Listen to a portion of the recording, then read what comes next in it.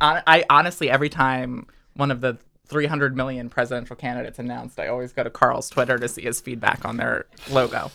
He's like, I just know in that morning you're gonna get the poster of whatever the campaign sign is, and he'll just be like, they're trying to kill me. Yeah. He's like, what is that? What is even is this supposed to be? Is that a wave? What is that? A wave? Is that supposed to be the? You just see something on retweet and it just says, "Is that supposed to be the sun? What is that?" I just also love how they've escalated, because I think as the race becomes more crowded, the graphic design does get worse. And you had one that was just like, "Fuck you," all caps. I was like, yeah. Bad. Carl's not having it. He's not standing for a bunch of bullshit. And then he just like creates the best logo of them all in like, like 5 seconds. And like 10 minutes later, he's like, "Why don't you just do this?" And everybody's like, "Well, I probably should have done that." Yeah.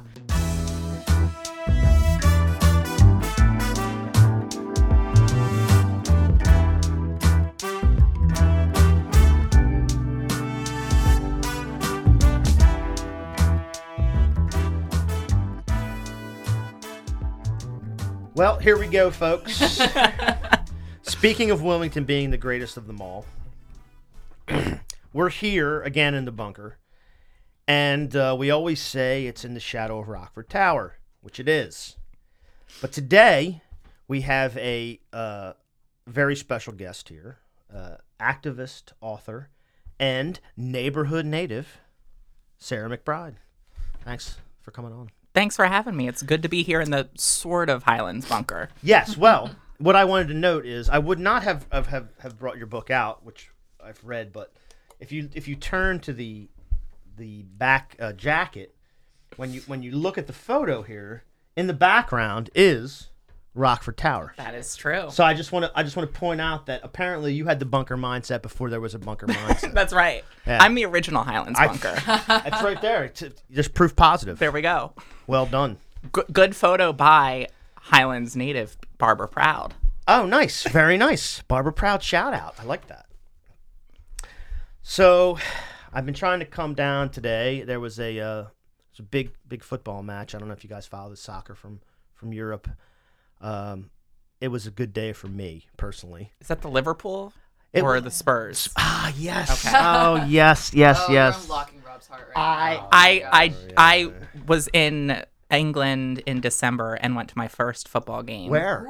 I think do the Spurs play? Well, the Spurs play when you probably played at Wembley. They played at the National Stadium. We were at Wembley. Yes, they have actually a new regular home ground, but Wembley is the National Stadium, so that's actually kind of cool that you were there. It was a very cool experience. Yeah. The culture is just like crazy. Yeah. Yes. I have never been to a sporting event, and I don't go to many. I have never been to a sporting event that passionate and exciting. Word. So just so everybody knows, Liverpool did win yesterday. Incredible miracle win. They've beaten Barcelona, and the wonderful glory Tottenham Hotspur have also won today. They've beaten Ajax in Amsterdam, and Liverpool and Tottenham Hotspur will play for the European Cup on the 1st of June. And if I get my way, I will be in Madrid. Wow. So we'll see. It's a big day for England between those and the naming of Archie, the Archie! son of Mountbatten Windsor. Yeah. That's right. Listen, you can't be in the Highlands and not talk about the royal family. I'm so glad you said that. I'm so glad you said that. Because the first thing I want to talk about is just the book in general, which I mean it's powerful stuff. What's it called? It's there's no camera here, but I will hold it up. Tomorrow Will Be Different. Love, Loss, and the Fight for Trans Equality. Sarah McBride. She's here. It's an author here in the bunker. It's incredible. But no, it's so profound. Thank you. To be perfectly honest with you, like someone like me who thinks about these issues, whether they be LGBTQ issues or racial issues, and never having to sort of face that out in the world, and then seeing somebody who was able to face it and write about it, do activism about it, and then live it it's actually incredibly moving to me. Well, that means a lot. And, for me, I'm very lucky, and I talk about this obviously a lot in the book. I'm very lucky to have the experiences and the journey that I've had that's allowed me to survive and have the opportunities to share my story. And I think it's difficult to walk a mile in someone else's shoes, but it's through stories that we can hopefully bring people in and educate them a little bit more about the fuller diversity of humanity and the challenges people face that have challenges that are different than their own. Yeah, it's an uphill battle. I just saw today, I was on the bus coming home, get some sort of news alert, go to the news. Google tells you what you want to read, so it knew that I would be upset about this. But there was some poll that like 50% of white Americans are uncomfortable or angry when they hear a foreign language being spoken. And I just looked at it and I'm like, Jesus Christ, we got a lot of work to do. It's not good. Wait, what was the qualification? 50% of Americans or white? White Americans. No, the worst kind. The white Americans. I understand that. Well, it always baffles me that people can look at this moment and think that race isn't an incredibly profound and, if not primary, one of the primary drivers of our politics, when every single chapter in the history books, race is the predominant driver of political events and political opinion. And why on earth would we be any different in this moment? Suddenly, race didn't disappear, racism didn't disappear.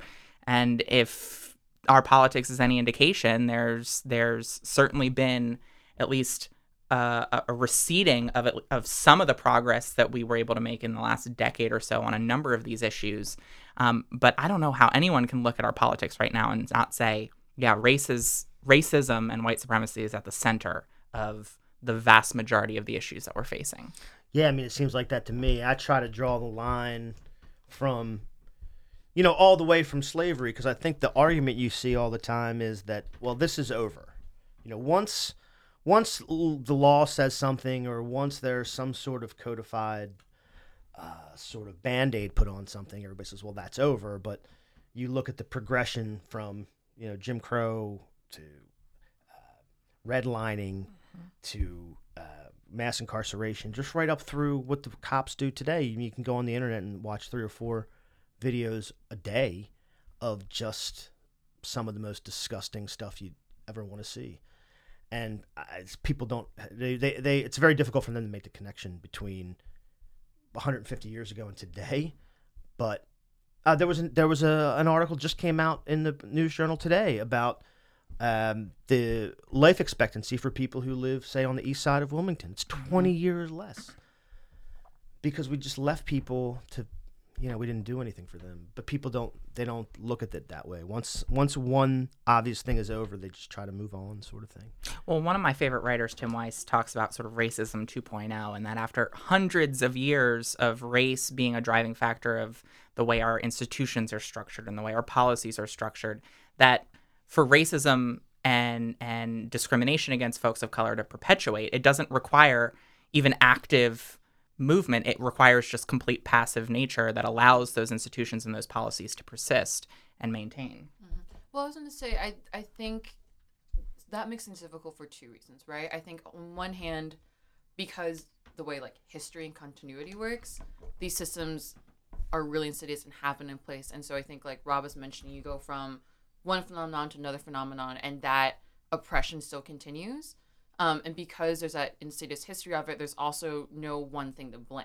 Mm-hmm. And I think people have difficulty talking about race and racism because if they hold some sort of privilege, don't want to think of themselves as culpable. It's like, well, like, I can't be racist because I don't do like XYZ, like very violent or like, I guess like explicitly brutal thing perhaps.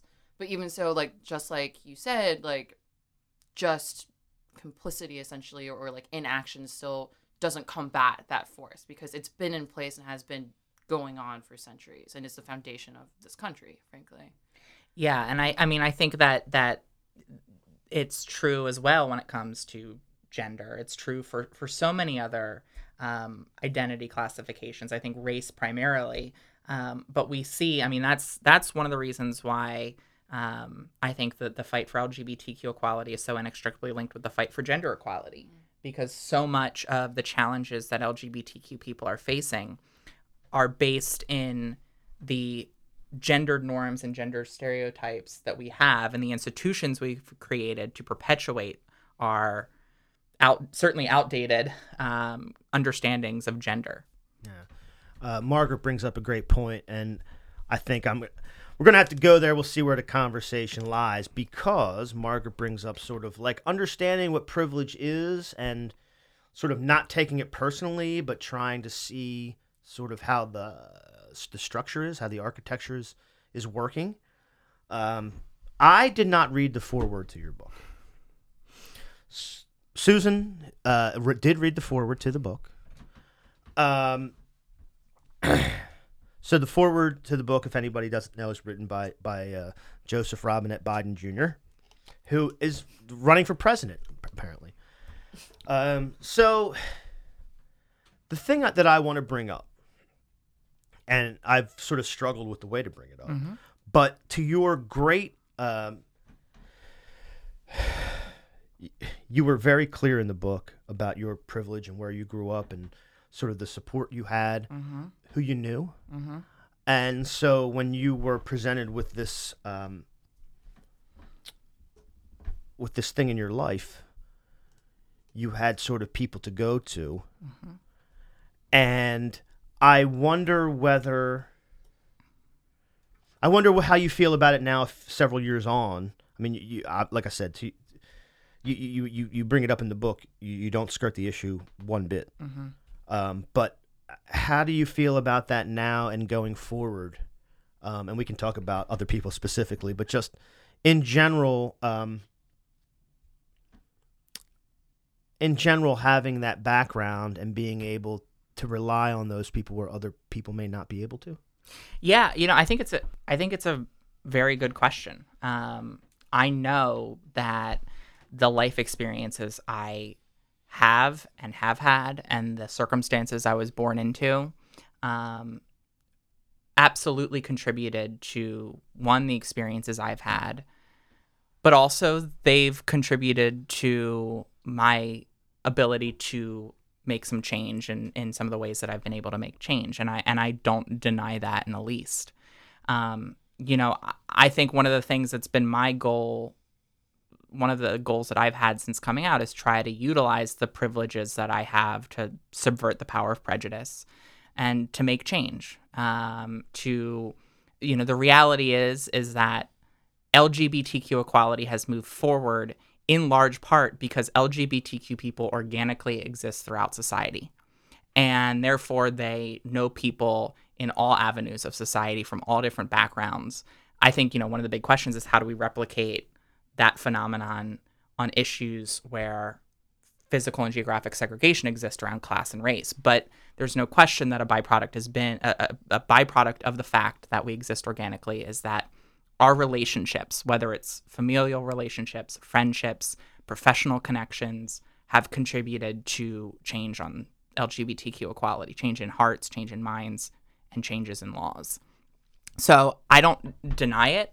I think I try to recognize that, the relationships that I have and the opportunities that I've been given provide a responsibility for me to try to push folks that I am friends with or folks that I have connections with to try to do better or to have more inclusive positions on a whole host of issues. Sometimes I probably navigate that space better than other times. But I think your question is right. I think it's absolutely a factor in my life and in the change that's happened. I think that's been, in many cases, the reality across the board in this movement. Yeah, and again, to your great credit, it's not that you don't I feel like it's integral to the book. I mean, you talk about the connections that you've had. You talk about the access that you've had. So to your credit, you certainly integrate that into the whole story, and you've been able to sort of parlay that into, as I would put it, into like sort of insinuating yourself into some positions of power, which I'm very, very happy about. But But I just wonder. Well, I would say you're probably better at it than I am, because I actually have difficulty navigating that water, and I wonder what your outlook on it, because you're navigating that water in the you're in the heavy seas. I mean, you're right there, sort of on the cusp between,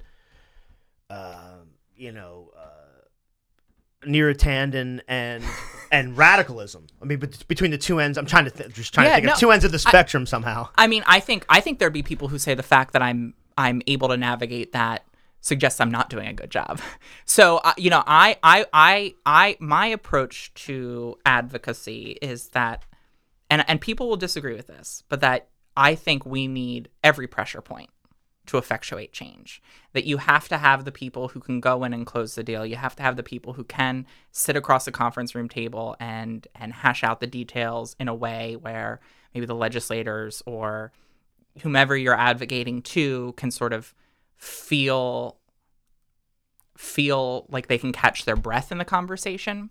And you need people outside that conference room marching and protesting. You need people who are more aggressive in their tactics. You need the direct action. And only when you sort of have all aspects of strategies utilized will the change occur.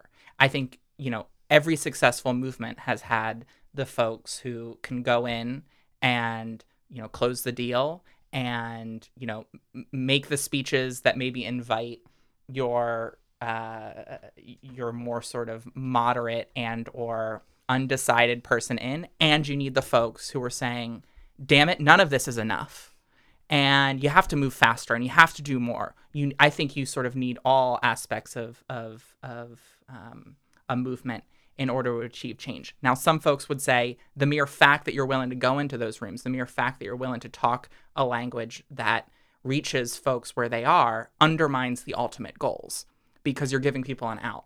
And so I'm sort of trying to go about making change the best I can, using the best strategies I can.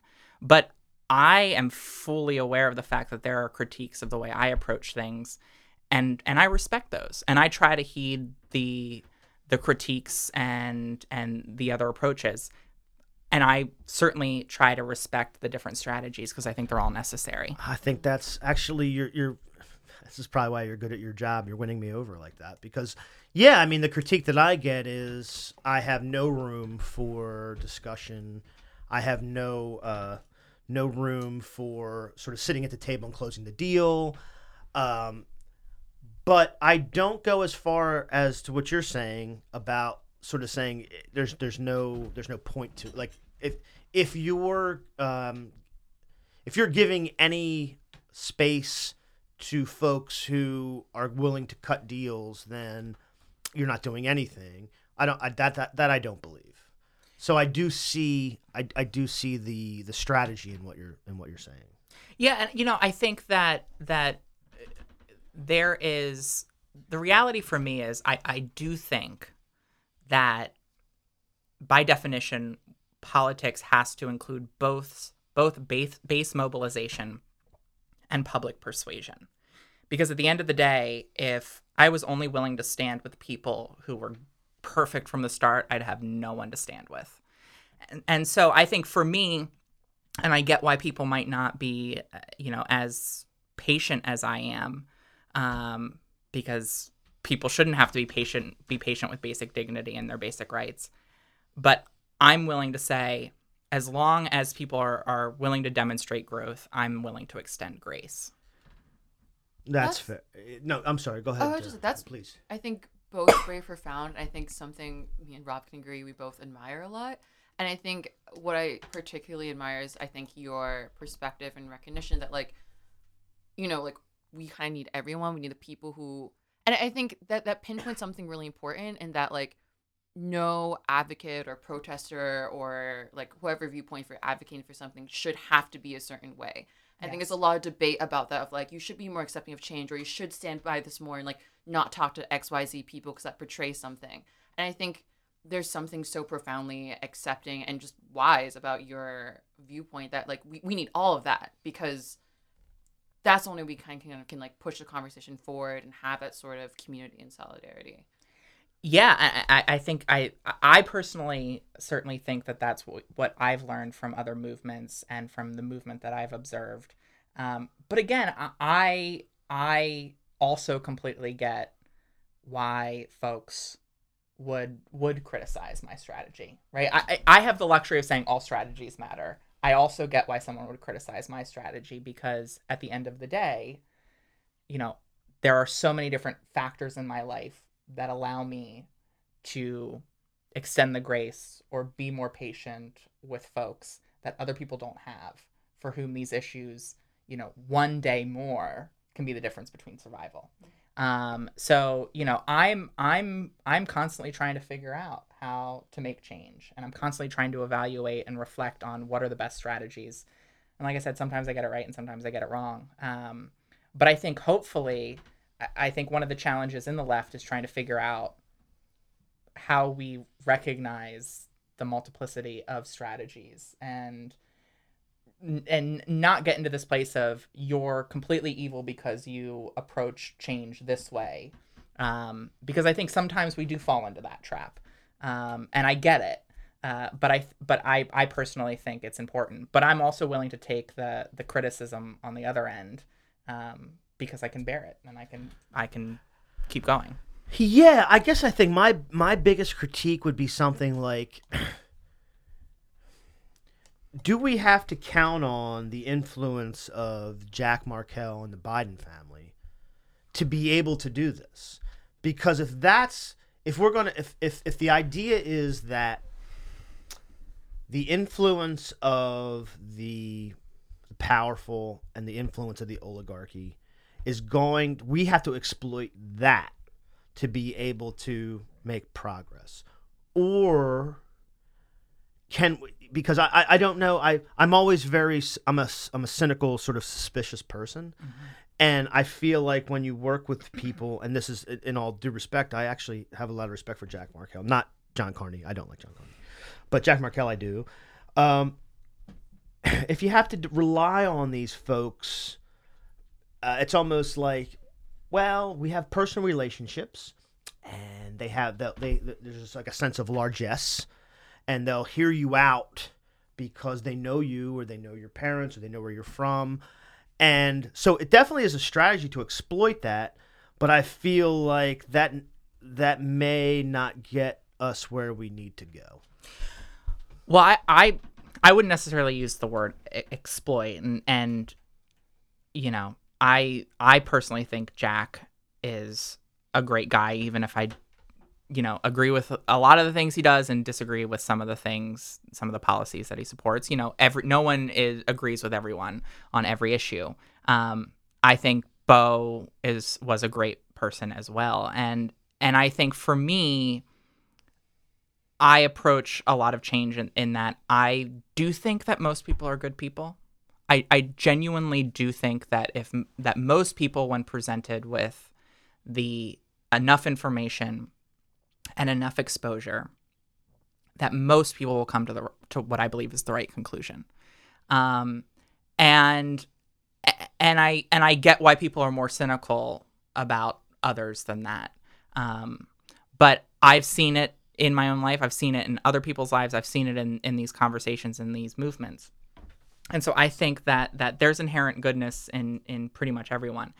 When it comes to sort of utilizing the levers of power and engaging with elected officials, I mean, I'm not quite sure what the alternative is, because I do believe that public policy isn't a panacea, but public policy can create the space for people to survive, meet their needs in order to advocate for more substantial transformational change.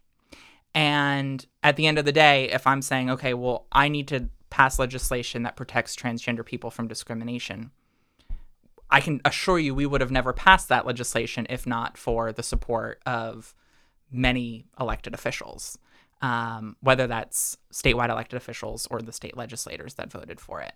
And so I'm not quite sure what the alternative would be, but to work with people that have varying political positions, because at the end of the day, again, if I require someone to be perfect on everything and perfect from the start, I'm not going to have anyone stand with me. And I think that the challenge is, how do we hold people accountable? And I think this is a broader question. How do we hold people accountable for positions that we think are wrong, while also recognizing that to achieve any kind of legislative change, you have to create majoritarian coalitions that will inherently include people who have different positions on other issues than the specific bill in question? And how do you balance those two needs of accountability while also recognizing that you're just going to have to work with people who don't agree with you on every single issue?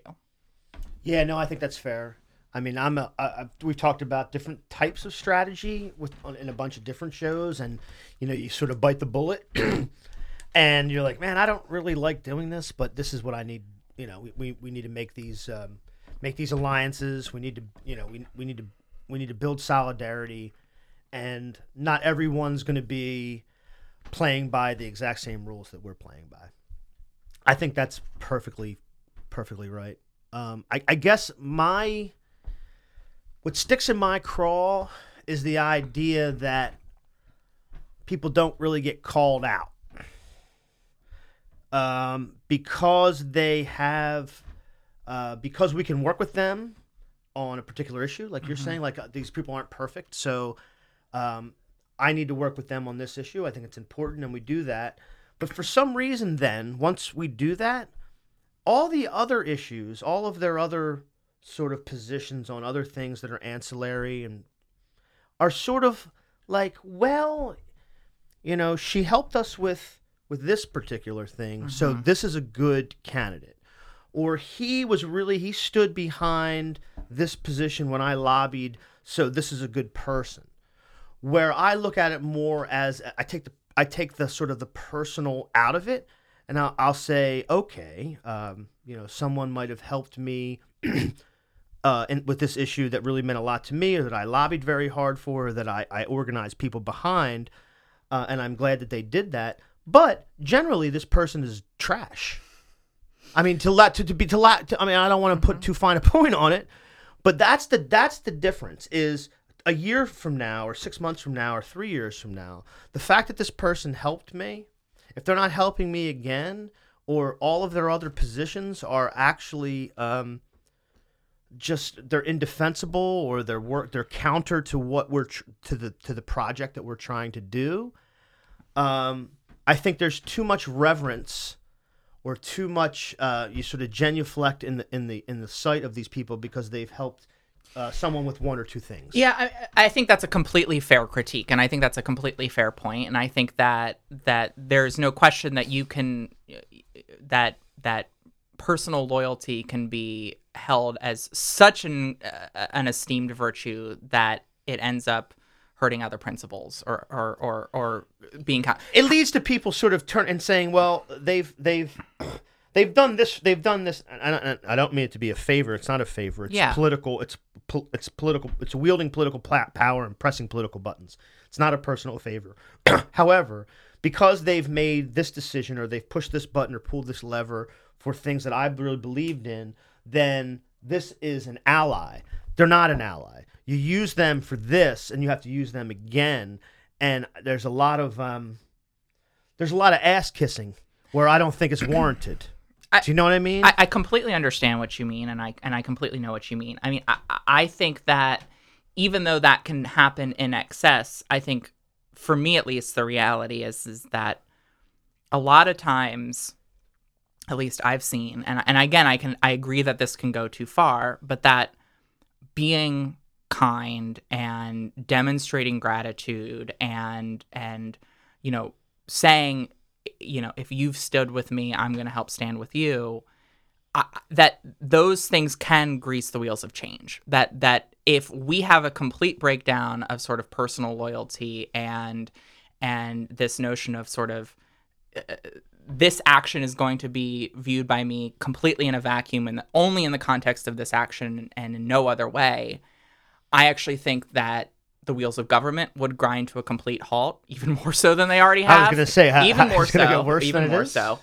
And it's going to be hard to create those majoritarian coalitions, because I think you have to have some level of trust and personal connection for those types of coalitions to form and sustain, particularly when the going gets tough on a particular legislative fight. So feel me out on this. What my position would be a little bit different than yours. My position would be if somebody helped me do pull a lever of power to do a certain thing, but they're generally weak. I would say the next thing I have to do is remove them from any kind of political power as quickly as possible. Do you know what I mean? It's not sort of like it's not to build a relationship with them over time, so maybe in 10 years they can help me again. It's to retire them to the pasture as soon as possible. So if they're not helping me any further, they got to get the fuck out of the way. And again, I'm not sure if that's right, but I think that's the alternative. That's the part that I have trouble sort of rectifying in my mind. I get that, and I don't think that that's wrong, and I think that that's a completely valid perspective. I think how are they going to help me in the future is sort of a nuanced question in terms of when are you coming back, what other issues are you working on, what other pieces of legislation are you going to try to achieve and advance. I also think that as I've said, I think most people are good people, and I think that people can be brought along particularly through personal relationships, and I think there's multiple ways of accountability. I mean, I do think that there are ways of putting pressure on people in with various methods, whether it's a conversation with them that's forceful directly with them, whether it's a public call out, and I think both can work depending on the circumstance. And I think, for me, going from 0 to 100 might be the right strategy, but some circumstances it might be a counterproductive strategy. It might be a strategy that ends up backfiring on my ability to not just achieve change on the issues that I'm working on a day-to-day basis, but also to achieve change on the issues that I'm trying to stand in solidarity on as well. No, I feel that. And yeah, it's very difficult for me to be strategic all the time. So that's why I'm always looking for sort of advice. I've had a bunch of people in here trying to give me advice on the same kind of thing.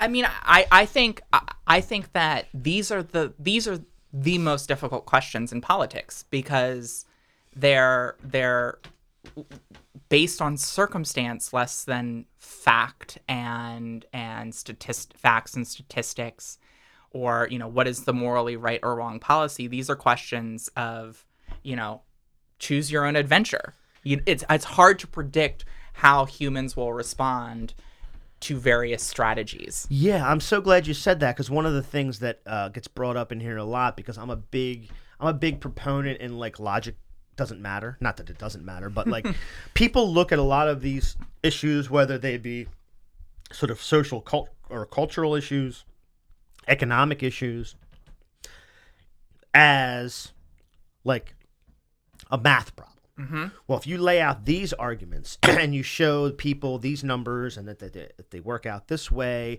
then you have a solid argument. It's not math. It's not calculus. There's a lot more to it that's very personal and emotional and whatever it is. So I do have that idea in my mind. So when you explain that, it does make sense to me, because it's more than just a calculation, a cold calculation. Right. Well, I just, on a side note, I think you're absolutely right that politics is much more about emotion than it is about logic. Yeah.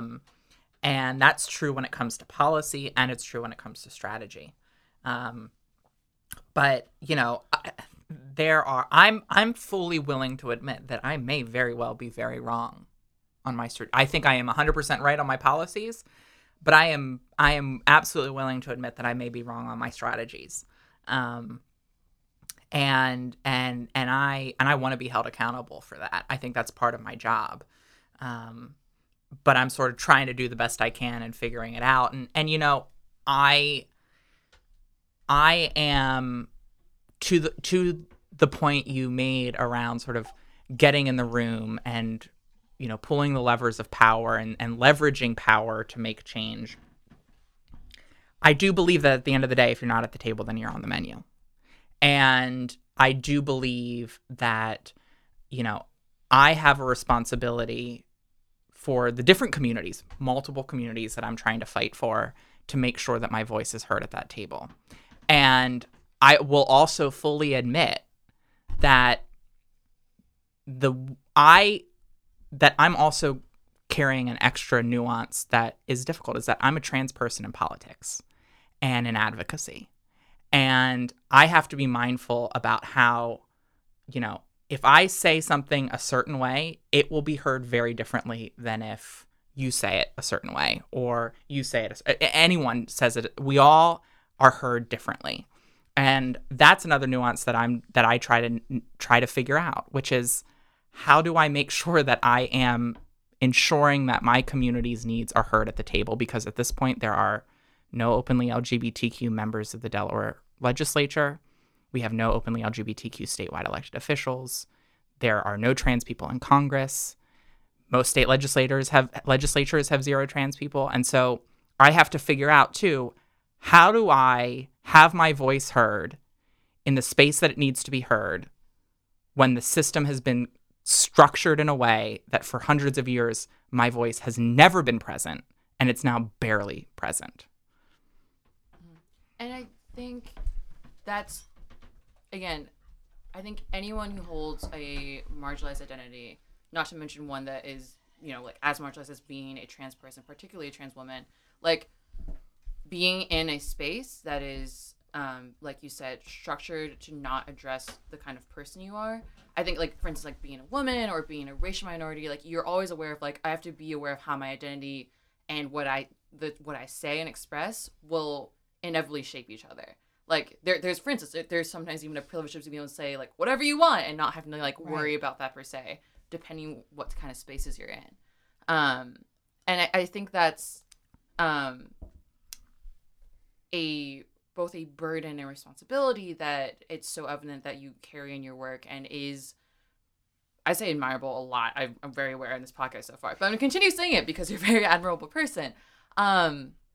I think it's something I want to kind of emphasize that is very important in all of your work, is that I think you are so nuanced and complex. I think of talking about how you hold kind of privileges and also very marginalized identities, and the responsibility on one hand, and kind of, the importance of you being present on the other hand because of your more marginalized identities in combination with certain privileges you hold.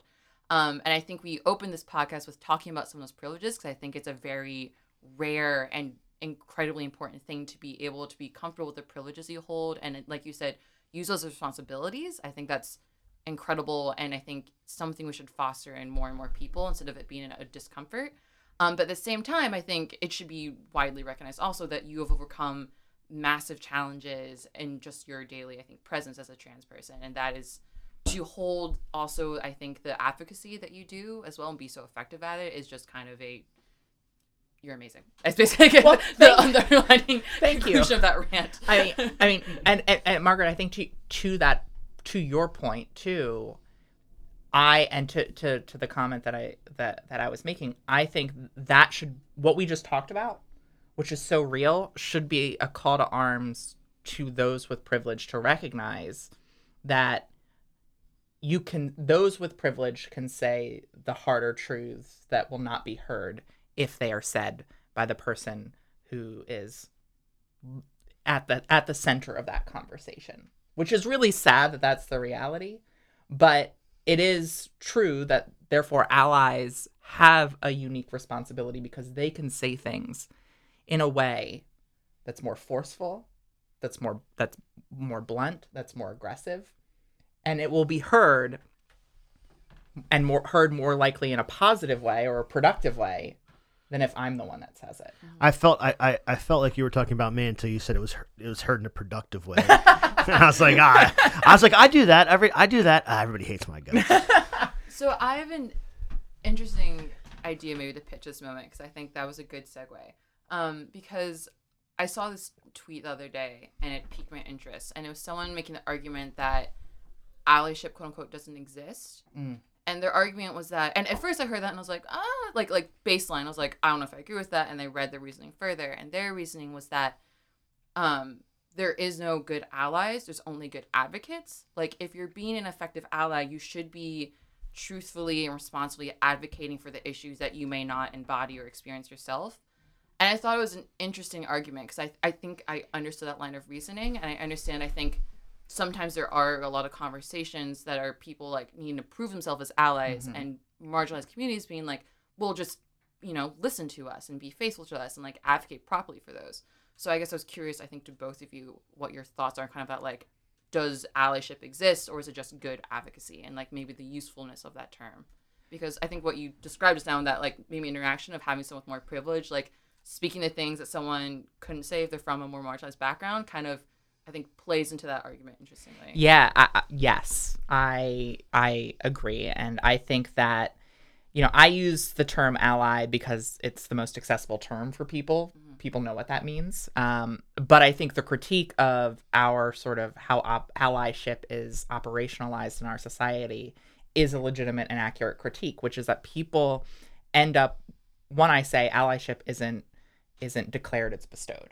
So the community has to be the one that says, you're an ally. You can't be like, I'm an ally, I'm an ally, I'm an ally. 2, allyship is so often worn as a cloak to shield people from critique or feedback or growth. I'm an ally. I'm your supporter. I'm an ally. I didn't mean it.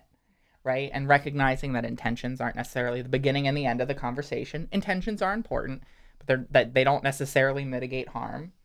And that allies have to be open for critique.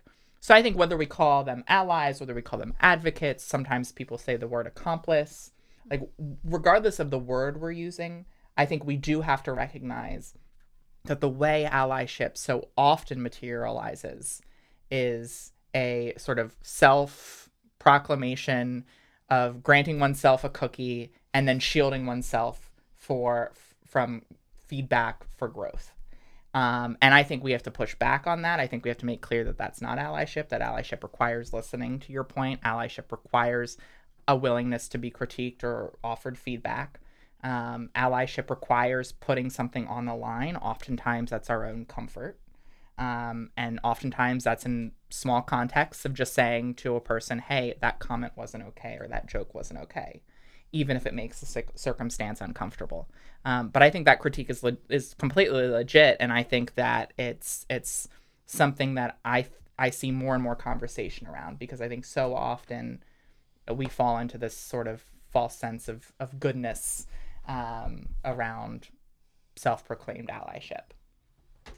Yeah, and that's probably one of the reasons that I don't know, I find myself falling into sort of the extreme sort of getting in trouble and being loud and being, non-apologetic, is because I have there's literally no other thing. I'm the privileged. I've never really had, and this is not new information for everyone, but like, are you coming out right now? I'm coming out. Yeah. Can you imagine? Christ Almighty. All things considered, when you look at the political environment, and you look at the economic environment and the culture, I'm on AC Street, so I feel like because on that sort of scale, I'm where I am, that maybe I need to be the person on the other side who really, really pushes buttons. Do you know what I mean? Absolutely. You need the gadfly. You need the person who's willing to go in and make people uncomfortable. We started talking about Good Trouble before the podcast started, right? Yeah. We need people who are, all of us are hopefully making good trouble, but we need folks who make good trouble in a more aggressive way that makes people uncomfortable and speaks truth to power and all of those things. And that's, again, why I think every pressure point is needed. And whether I'm on the receiving end of that pressure or on the extending end of that pressure, I think it's necessary. Yeah. And it's funny that you use those words, because I've just in political conversation before, whether it be with just local organizers or people doing campaigns, you sort of fight everywhere. You fight wherever you can. You fight in Sussex County for a House seat. You fight for a U.S. Senate seat. You fight for a school board referendum. Wherever. And so, yeah, you really need to press everywhere, so you can. So when you never know which door. You will never open. know. You never know when the crack. I told somebody weeks ago. I said, my job isn't like that. My job is to smash against the wall and develop cracks, and then people just exploit those cracks. And whichever one they go through, that's fine by me. But I have no problem running against the wall first because, again, I'm a privileged person. So if I need to go into the wall first and smash up against it, that's fucking fine by me. And then just to do whatever else you need to do to get through whatever crack you need to get through. Because a lot of the things that I see today are untenable. Like, we can't go on this way, whether it's cultural stuff, whether it's economic stuff.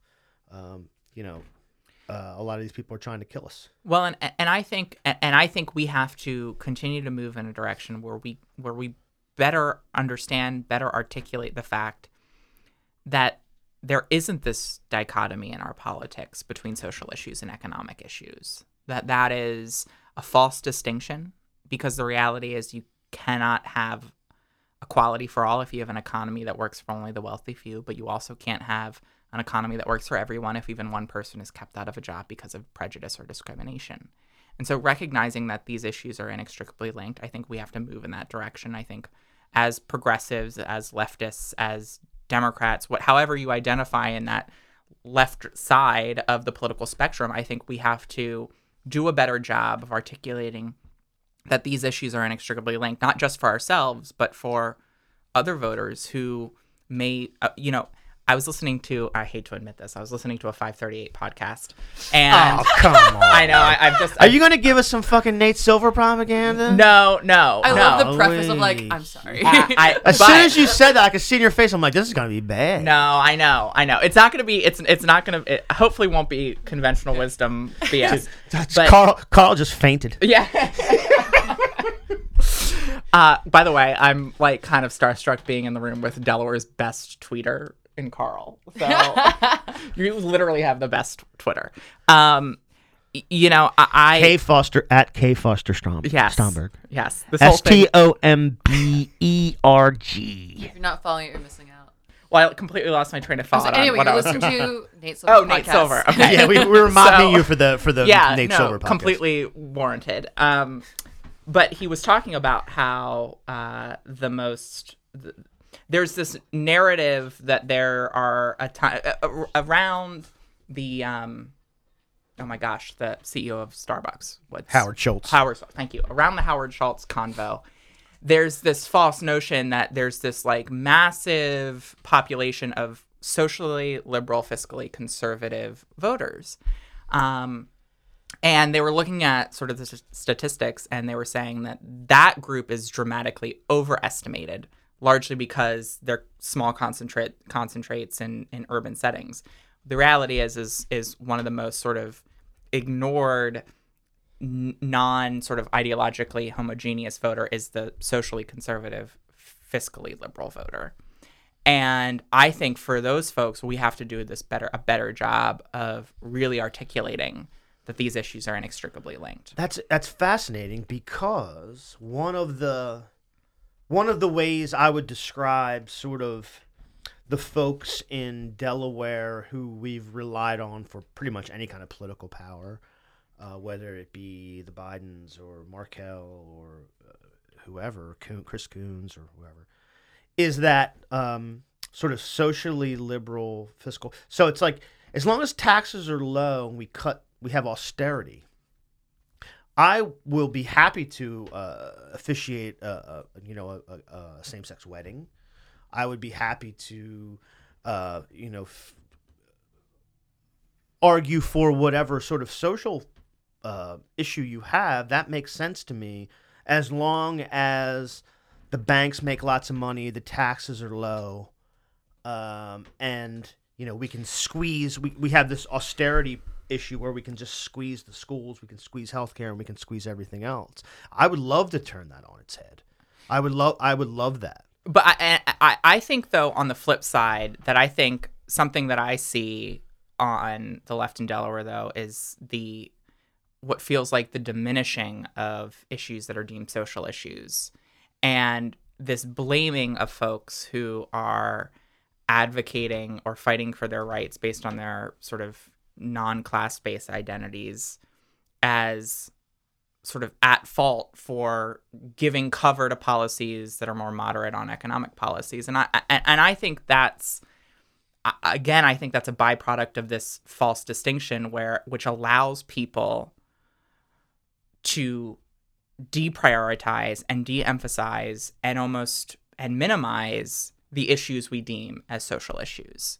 And so I also think on the left in Delaware, people have gone about trying to push forward more progressive economic policies in a way that I think has the potential to alienate folks of color, LGBTQ folks, a lot of women, people with disabilities, because we're sort of almost being blamed in some of the discourse for this notion that our politicians are using us as cover to take more moderate economic positions. And so I think I think there has to be an adjustment in the discourse, because I think that too often happens too.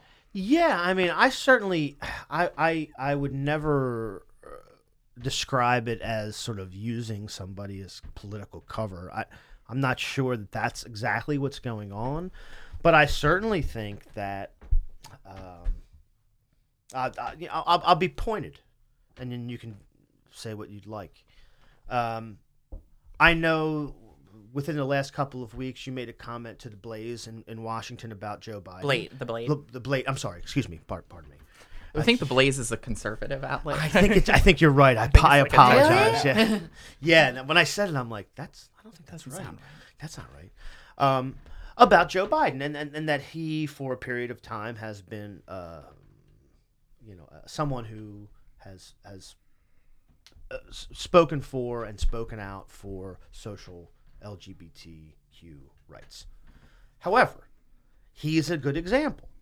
I mean, I'm not going to accuse him of using those social issues as cover, but he certainly is not an economic populist. I mean, he's not in favor of Medicare for all.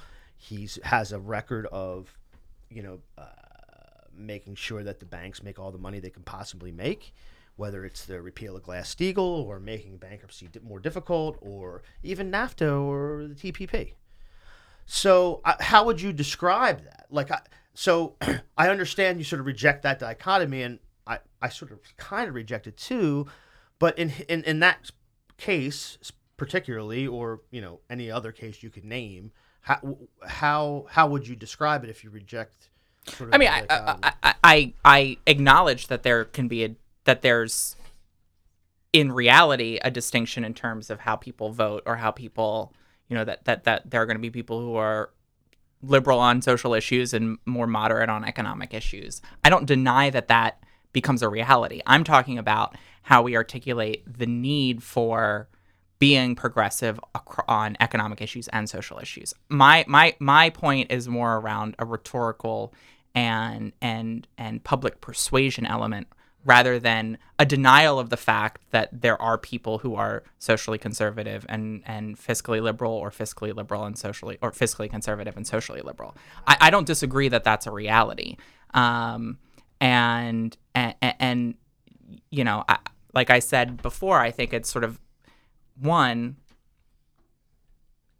maybe in having the luxury of knowing these people, I can recognize that I might not agree with every position they have. There may be a number of positions I disagree with, but that I see the goodness in them. I'm willing to work with them. I see the evolution in them. I think that I do think that the reality is we have seen not enough, but a move to the left in the Democratic Party in Delaware for a multitude of reasons. Jack Markell was more progressive than previous Democratic governors on a number of issues. I would hope that future governors future governors become more and more progressive. I think you're seeing the state legislature become more progressive. If I may just say this, you skipped the current governor, which I would say went the other way. Because I will agree with you. I mean, and I don't know. I mean, obviously you have a personal relationship with him, and in retrospect, compared to Carney, Jack Markell is, I mean, like approaching FDR. But I don't know. This is another conversation we've had in here a lot. Like at the state level, we still have, maybe we've gone the other way from Jack Markell. I don't know if the state level. I don't know. I think they might be further right, or at least not as interested in progressive ideas or taking a stand on something. They're a little more stagnant, status quo, maybe I would say. I think, and I listened to the podcast you had with Matt Albright, and I think both of you agreed that we should be bolder and bigger in our policies, and I think that that's absolutely right. I do think that there has been, though, a move to the left. I think whether we're talking about the fact that there's pretty wide support among elected officials in Delaware for, now unfortunately not enough, but wide support for adding a higher income tax bracket. I think you've seen a more forceful stance on gun violence prevention. I think you've seen a more forceful stance on criminal justice reform. I think you've seen a more forceful stance on paid leave. Now, I think there's a lot more to do, and there's more space for us to become even bolder. But I do think that we can't deny that we've moved to the left. Not enough, but we've moved to the left. And I think that's a byproduct of a lot of activists, a lot of advocates, a lot of volunteers, and some elected officials who have helped push the door open a little bit for the party to be more left than it was 10 or 15 years ago. Again, I think there's more room to grow. I think, but you look at the Delaware Democratic Party platform, and it's a pretty darn progressive platform. I think, and I really like that the party is in a place where they're saying, we're going to make sure that we're holding elected officials accountable for deviations from this progressive party platform. Yeah, I hope so. I mean, I don't, and this is another issue that we've gone back and forth with in here, like how far left has it gone? How far left can we go? And how do you really judge that? Because certainly on the guns, things are happening. That's good. Hopefully. I don't know what kind of impact those things are going to have, but they're definitely things that I support. Yeah. Because any move in that direction is good. I can tell you that John Kowalko sat in your seat on Sunday, and I'm very interested to see what happens with those tax brackets. Mm-hmm. We had obviously with John here, we had a very long conversation about that. And again, like it seems like people understand it conceptually, but months and months go by, and a General Assembly starts and finishes, and nothing happens. Yeah, well, and I think the sad reality on that issue is that so often it only happens when there's a need to close a budget hole and a deficit, and that's not the situation we're in right now. That shouldn't absolve us from doing it. But I think it certainly takes some of the wind out of the sails, or some of the sense of urgency out of pushing that forward. Like I said, I think we still have more room to go. I think the reality is that Delaware is one of a handful of states where Democrats control everything. And that's a unique position to be in, and it's a unique responsibility then that we have to be bigger and bolder in the kind of policies we put forward, not just for ourselves and each other, but for the country, to be a laboratory of democracy for new and bigger ideas. I mean, I hope so. The problem that I see with it is the simple fact that it's democratic. There are certain soft points that we can apply pressure to and try to get some movement, but because of the financial infrastructure and the architecture of this state, it really isn't. It really isn't. Do you know what I mean? And so I'm. Maybe you can make me more hopeful. Well, I think You tell me why I should be more hopeful. I do think sometimes we lose the forest for the trees, and I do think that there has been an undeniable move to the left on a number of issues. By the way, it's incredibly on brand for to have the bubbly water here in the Highlands. We love the water with gas. But it's making it harder to talk a little bit. But what I was going to say, it's all a big plan. Yeah. So I think that there's no question in my mind that there are issues that are being either accomplished or very close to being accomplished that 10 to 15 years ago would have seemed impossible here in Delaware. And I don't think we should ignore that. I don't think we should diminish that. I think we should find hope and optimism in that. I think you are right that there are some broader structural issues in the way of other kinds of progress that we as a state have to figure out, which is how do we diversify our economy and diversify our revenue so that we aren't held hostage, say it. So that our state isn't limited in the kinds of policy solutions. I tried to get her. I tried to get her. Couldn't do it. That we can explore. And I think that's a long-term conversation that the state needs to figure out of how do we make sure that we have more flexibility in our economy and in our revenue and in our policy making. Yeah, that's the biggest problem I've had. When you look at it, it appears unsustainable to me, just like every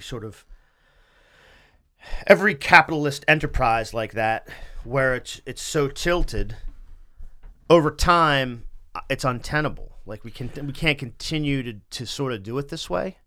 But I think that's a reality with every generation. True. Every generation has to make changes to their economy, to their government, to their policies to better meet the needs and the dynamics of the current moment. And I think there's a broader reality right now that given the technological changes in this country, in the world, given the shifting from an industrial economy to a service-based economy, given the questions we have around how do we, in a society where labor produces the ability to secure the goods and services you need at a point where there might be less jobs available than there are people who need them, what does it look like to give people the opportunity to, what does the future of work look like? At a moment where all of these questions are at a sort of tipping point, we can have a second progressive era to rein in the excesses of new economies and new industries, to answer the questions that are coming with automation and trade.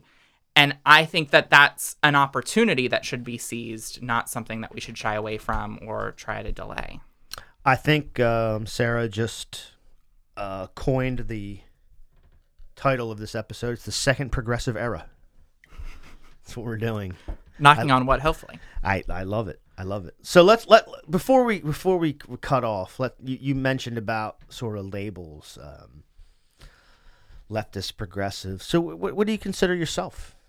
Do you label yourself? Not people. Some people don't, but you might be able. If somebody asked you, like, okay, well, what is your politics? What do you say? I identify as a progressive. Okay. I like what that says. I like the sort of focus on action. I like that our party is having more room for people who identify as leftists. I like that there's more room for a broader diversity of opinions, and I like that we're helping to move the Overton window further to the left so that ideas that seemed impossible a decade or two ago to people, at least politically, are now being seriously discussed and debated. And whether those are the final outcomes, whether those are the final policies that come out from the legislative process, I like that the conversation is moving to the left. And for all of the crap that's happening at the national level, for all of the sort of structural issues we have in this moment, I do find hope and I do find optimism in the fact that I think in the long run, we're laying the foundation for a more inclusive, progressive state and nation. I like it. I like it. Everyone, we've come to another close of this. I want to really thank Sarah for coming in because it was a big week. We had. Thank you for having me. I'll tell you what happened. We did a short episode with Carrie, and we popped into the old bunker, and Carrie was like, "I just saw Sarah McBride," and we were talking, and I told her I had to run because I'm doing a podcast, and she said, "Is it the bunker?" And I went, "Holy shit, Sarah McBride knows about the bunker." I'm like, boom. All the big players in Yeah. the house. Well, thanks for coming in, and as you are, a neighbor of ours, your door is always open. Thank you. I'm going to come by for that exposed brick. Nice. All right, thanks everybody. Left is best.